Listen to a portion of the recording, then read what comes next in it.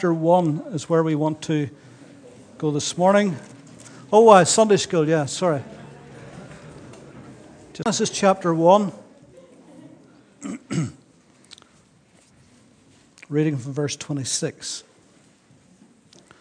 Then God said, "Let us make man in our image, according to our likeness. Let them have dominion over the fish of the sea, over the birds of the air, and over all cattle, over all the earth, and over every creeping thing that creeps upon the earth." So God created man in his own image. In the image of God he created him. Male and female he created them. Then God blessed them, and God said to them, "Be fruitful and multiply, fill the earth and subdue it.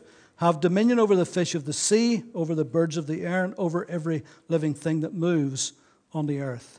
And God said, "See, I have given you every herb that yields seed, which is on the face of all the earth, and every tree whose fruits yield seed. To you it shall be for food. Also to every beast of the earth, to every bird of the air, to every thing that creeps on the earth, in which there is life, I have given every green herb for food." And it was so. And God saw everything that he had made. Indeed, it was very good. So the evening and the morning were the sixth day. Particularly verse 27. So God created man in his own image. In the image of God, he created him. Human beings are the most creative, the most imaginative, the most innovative, the most intuitive beings on the face of the earth. Every man, every woman, every boy, every girl that God ever created, he has endowed with incredible powers of imagination and creativity. We see that in Genesis chapter 2, when God caused all the animals to pass by before Adam, and Adam named every single one of them. We see it particularly in Genesis 11, where it got to such a stage in Babel, where it says that God looked down and he saw their wickedness and so forth. But then he said something very telling in verse 6. He said, "Now nothing that they propose to do will be withheld from them." Such was their powers of imagination and creativity. Throughout biblical and secular history, it has been shown and again, this unique God-given quality of imagination and creativity. The architectural wonders of the ancient world. Even today, men are still arguing about the pyramids. How in the world did they engineer such a feat?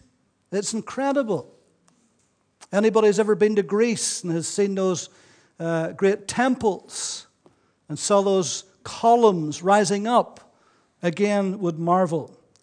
And of course the Romans' ability to build roads, which after 2,000 years is still the template for our modern day highways.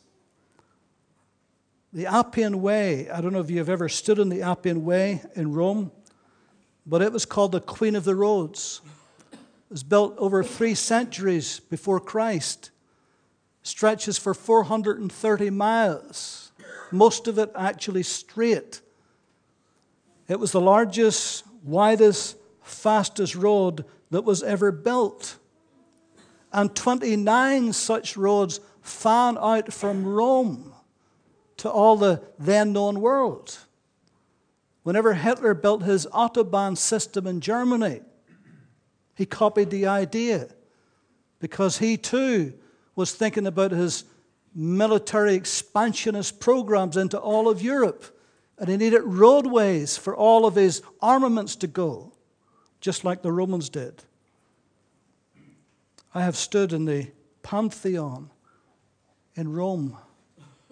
It's an incredible building, one of the oldest and most preserved of all the Roman buildings. And it is a dome-shaped structure, 142 feet wide, 142 feet tall. And the dome actually is built in an incredible way.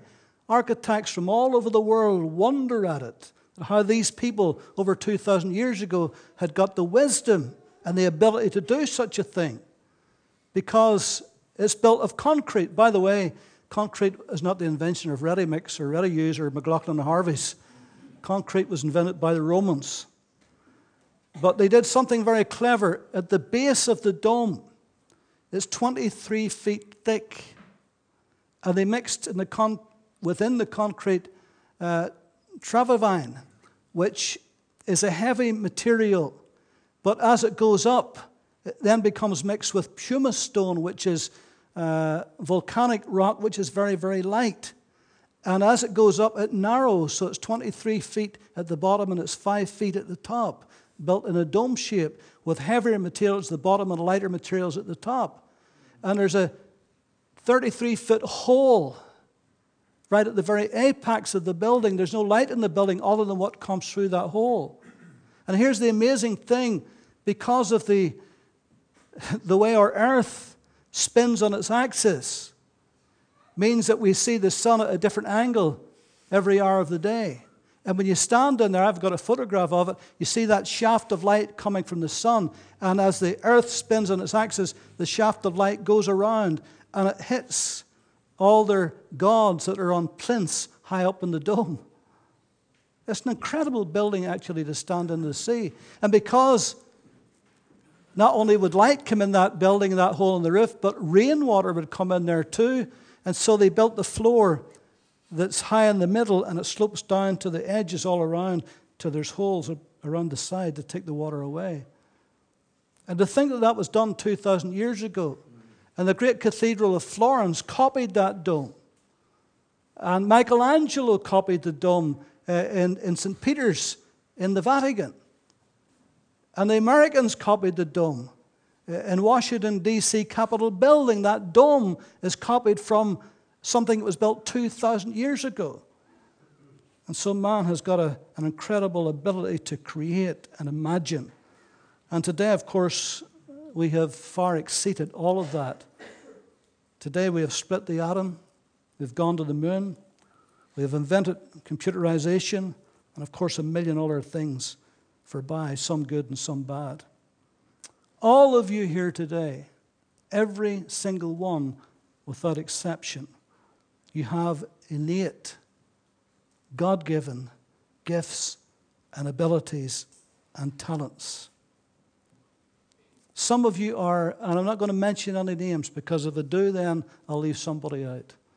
Some of you are creative thinkers. You can visualize, you can see things that others can't see. You can visualize it long before anybody else can see it. Some of you are very skilled with your hands. You can design and you can build things with your hands very cleverly.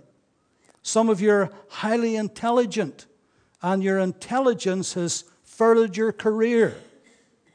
Some of you have been gifted musically, and you can make music and melody that is just beautiful to listen to. Some of you are singers, and your song delights people whenever they hear it.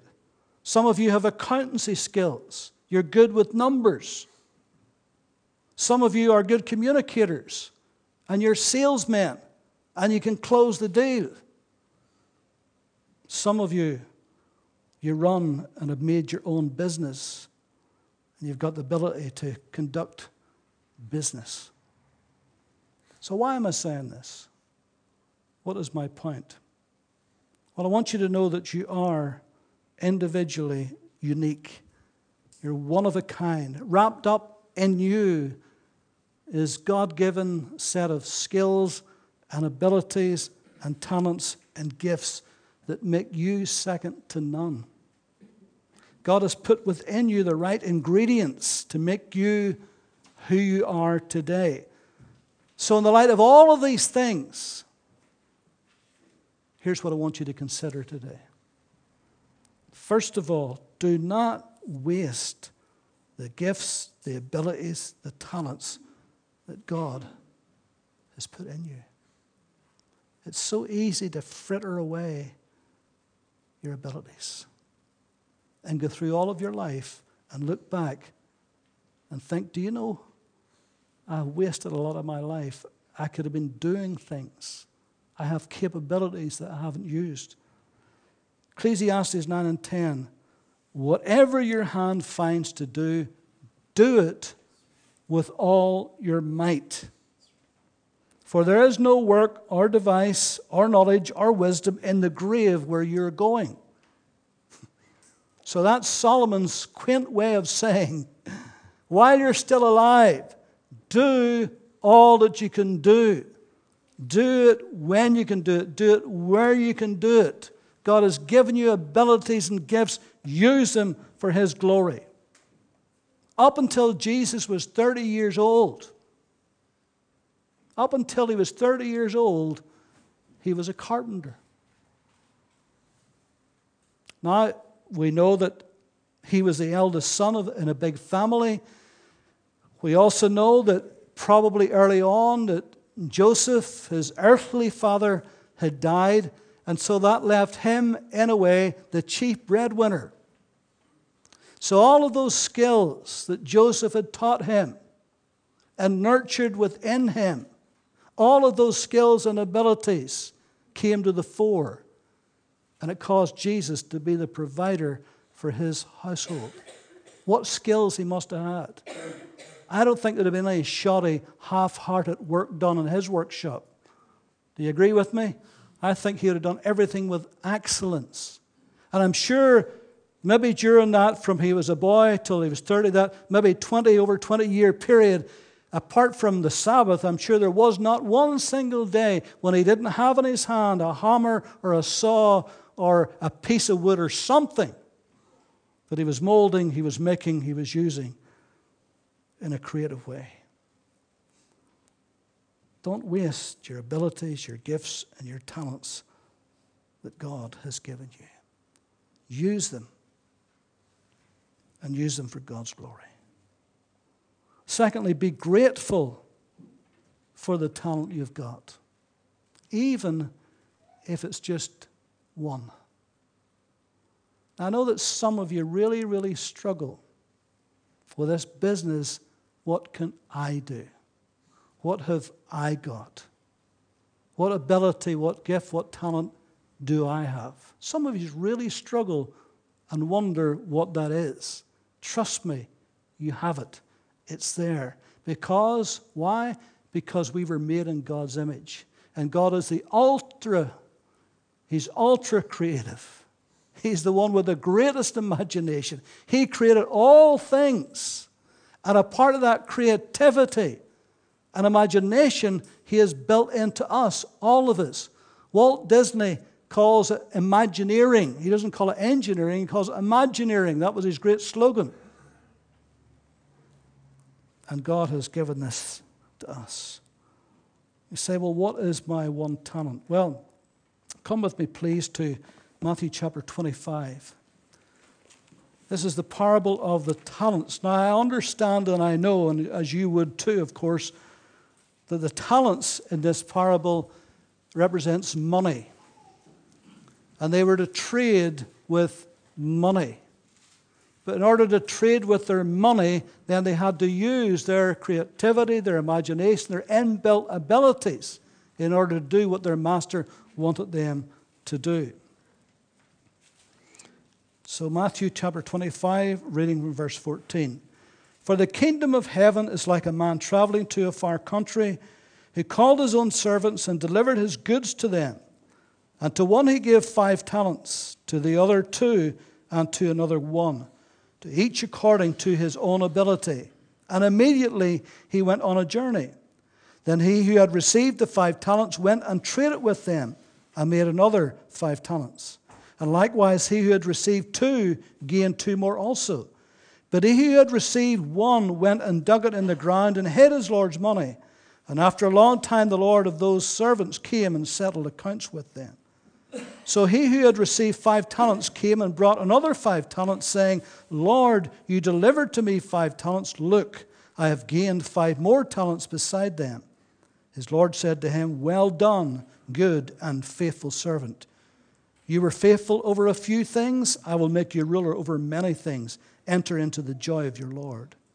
He also who had received 2 talents came and said, Lord, you delivered to me 2 talents. Look, I have gained 2 more talents beside them. His Lord said to him, well done, good and faithful servant.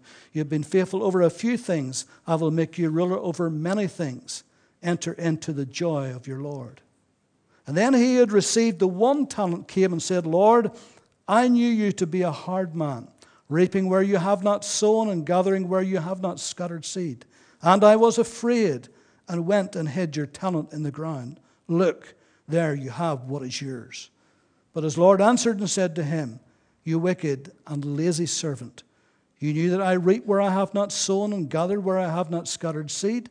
So you ought to have deposited my money with the bankers. At my coming, I would have received my own with interest.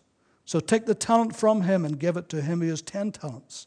For to everyone who has, more will be given, and he will have abundance. But from him who does not have, even that which he has will be taken away and cast into the unprofitable servant into utter darkness.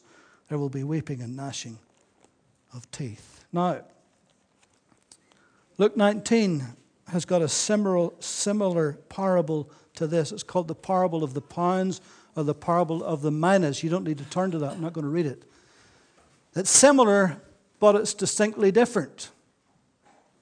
Similar in that there's men trading, using their abilities and their gifts in order to enhance what has been given to them by their master. And there are several differences. And just to point one out to you, in the parable of the pounds, there's 10, and each of them get exactly the same 1 pound to go out and do with it what they could. In this parable in 25, the parable of the talents, there's only 3. And you see here that one of them receives 5 talents, one of them receives 2 talents, one of them receives 1 talent. But the key to understanding this, and the key difference in this than the other parable, is in verse 15. Each was given according to his own ability. Each was given according to his own ability. One got 5 talents. The 5-talent man got 5 talents because his master knew his level of competence and ability.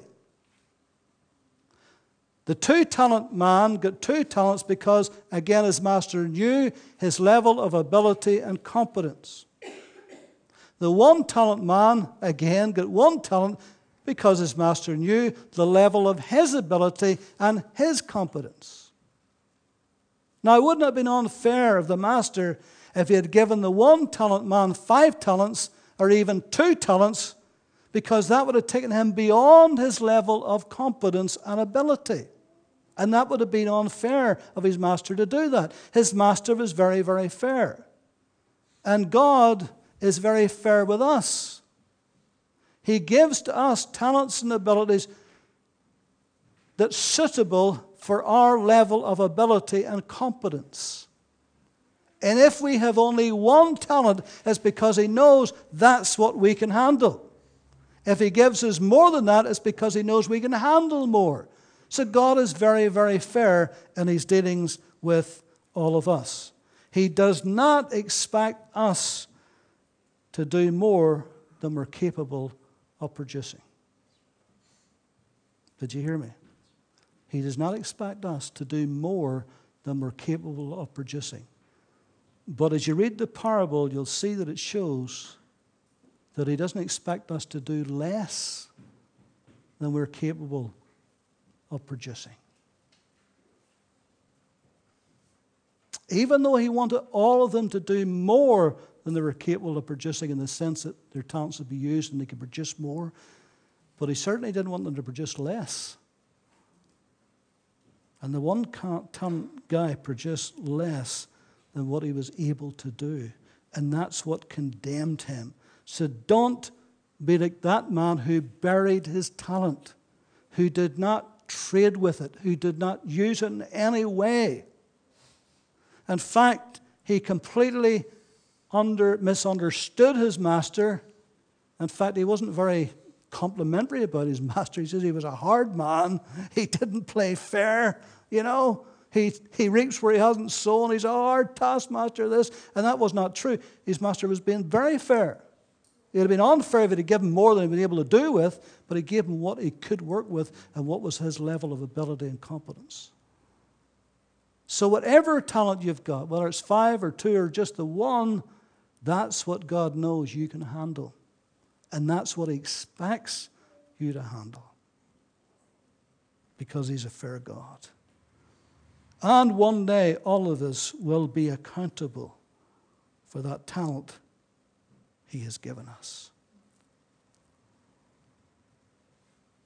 Third thing is this. God delights in using gifts and talents and abilities that aren't always on public display.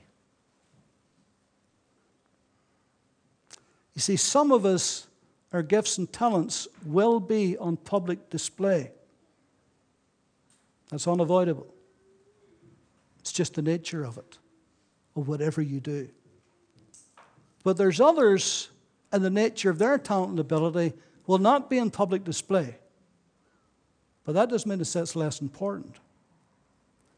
Sally and I, this past week, as a birthday treat, we were in a hotel for a couple of nights. Now, you know that in a hotel there's what they call front of house staff. The receptionists, concierge. You know, if it's a posh hotel, they may have porters and people to carry your bag. You know, these are front of staff. Your waitresses, your waiters. These are the ones you see all the time. These are the ones that are supposed to put best foot forward because they're dealing with the public all the time. They don't always, but they're supposed to. So these are the ones that you will immediately become in contact. And if you're in a hotel for 3 or 4 nights, you will get to recognize your waiters and waitresses and so forth. But then there's other staff who work behind the scenes. There's the cleaners. There's the maintenance crew. You know, there's the gardeners. There's all kinds of people like the chefs and the cooks that you never usually get to see except by accident. You know, you sleep in and get a wee knock at the door. Housekeeping. You're thinking, go away. I'm under the duvet. I'm on my holidays. But other than that, you don't get to see them. But are they any less important because you don't get to see them? In fact, in some ways, they become more important. If you come back and your bed's not made and your bathroom's a tip the way you left it, you're not very pleased, are you? Because somebody's getting paid to do that job and they're not doing it. And it's only then you actually begin to think about them, isn't it? Otherwise, you never even think about it. If you're on an airplane, you rarely ever get to see the captain. You might hear him at the beginning of the flight. You say, this is your captain speaking. Today our route will take us over. We'll be flying for so many hours at such a height. Sit back and enjoy that. And that's about it. But we don't need to see the captain. I don't want the captain coming serving me my food. There's a cabin staff for that. I'd be worried if he comes and serves me my food. I just want him to sit there in that seat and pay attention to those dials. He's the most gifted man on that plane. He's the most talented man on that plane. He's the highest paid man on that plane. Just sit in that seat and just fly that thing for me, please. Don't wonder about it. It's disconcerting when you see the captain or some of the flight crew walking about. Do you ever see that at an odd time when they walk about? Have a wee look and you're thinking, who's flying this thing? Chances are nobody's flying it. It's computers flying it. What used to be even worse was years ago when you're actually allowed into the cockpit, you know, I always asked to get in to see it and have a wee chat with them. And you walk in there and they're sitting reading the paper. Both of them. With their feet up. That's a wee bit disconcerting. Until you understand that that's just the way it is. The computer flies the thing. In fact, they can land the thing by computer. If they want it to. 1 Corinthians chapter 12. I'm going to read this from the New Living Translation.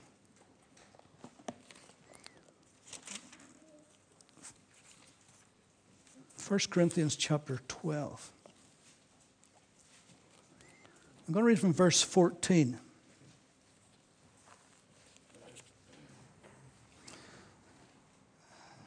Paul says, yes, the body has many different parts, not just one part.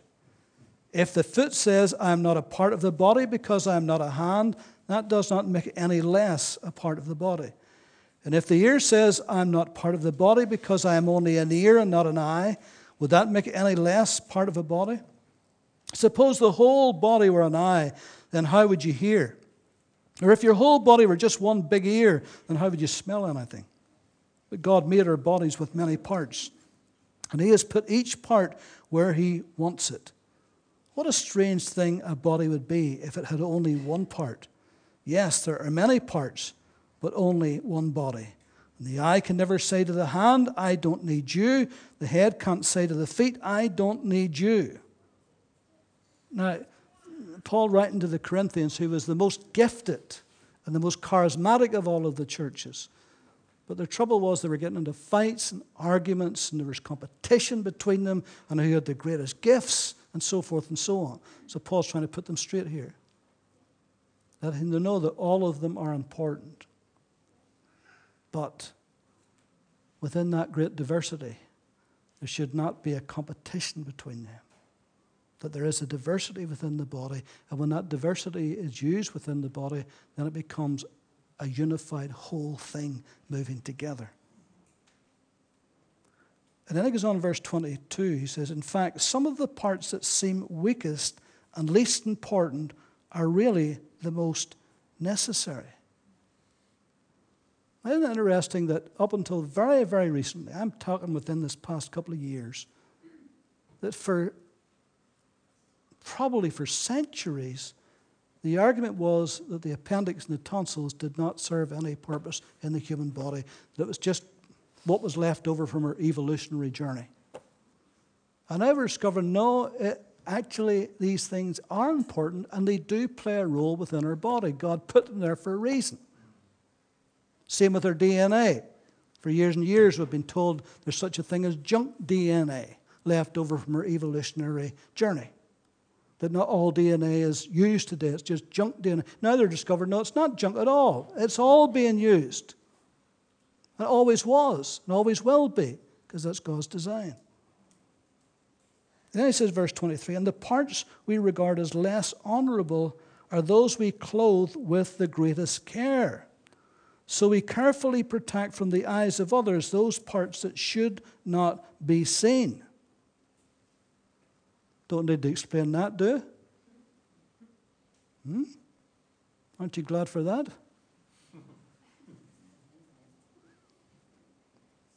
While other parts do not require this special care. So God has put the body together in such a way that extra honor and care are given to those parts that have less dignity. This makes for harmony among the members, so that all the members care for each other equally. If one part suffers, all the parts suffer with it. If one part is honored, all the parts are glad. So within any body of believers, such as this body of believers, there are those parts that are much more visible, that are much more easily seen than others by nature of the role they play.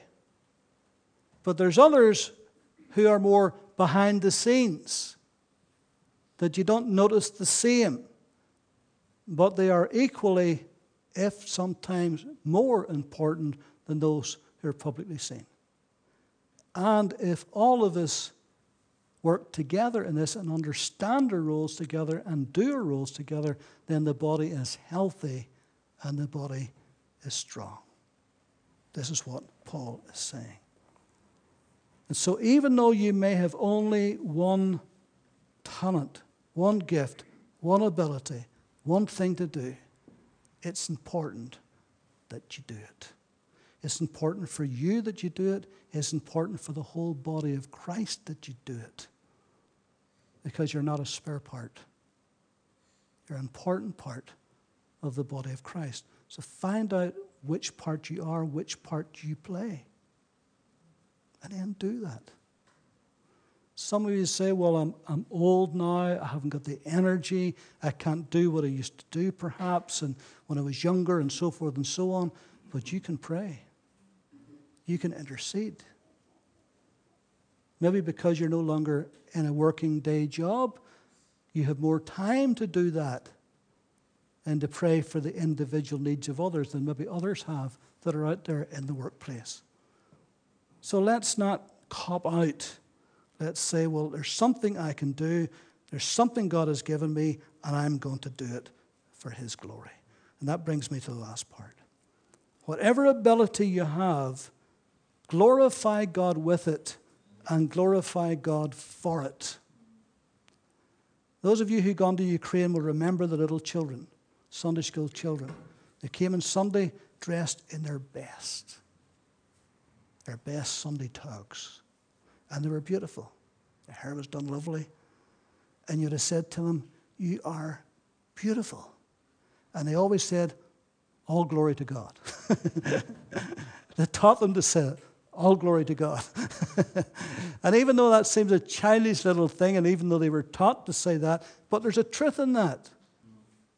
Whatever we can do, whatever God has gifted us with, whatever abilities we have, let's glorify God with it, and let's give Him the glory for it. It's as simple as that. Do you ever stop and think, whatever you're doing?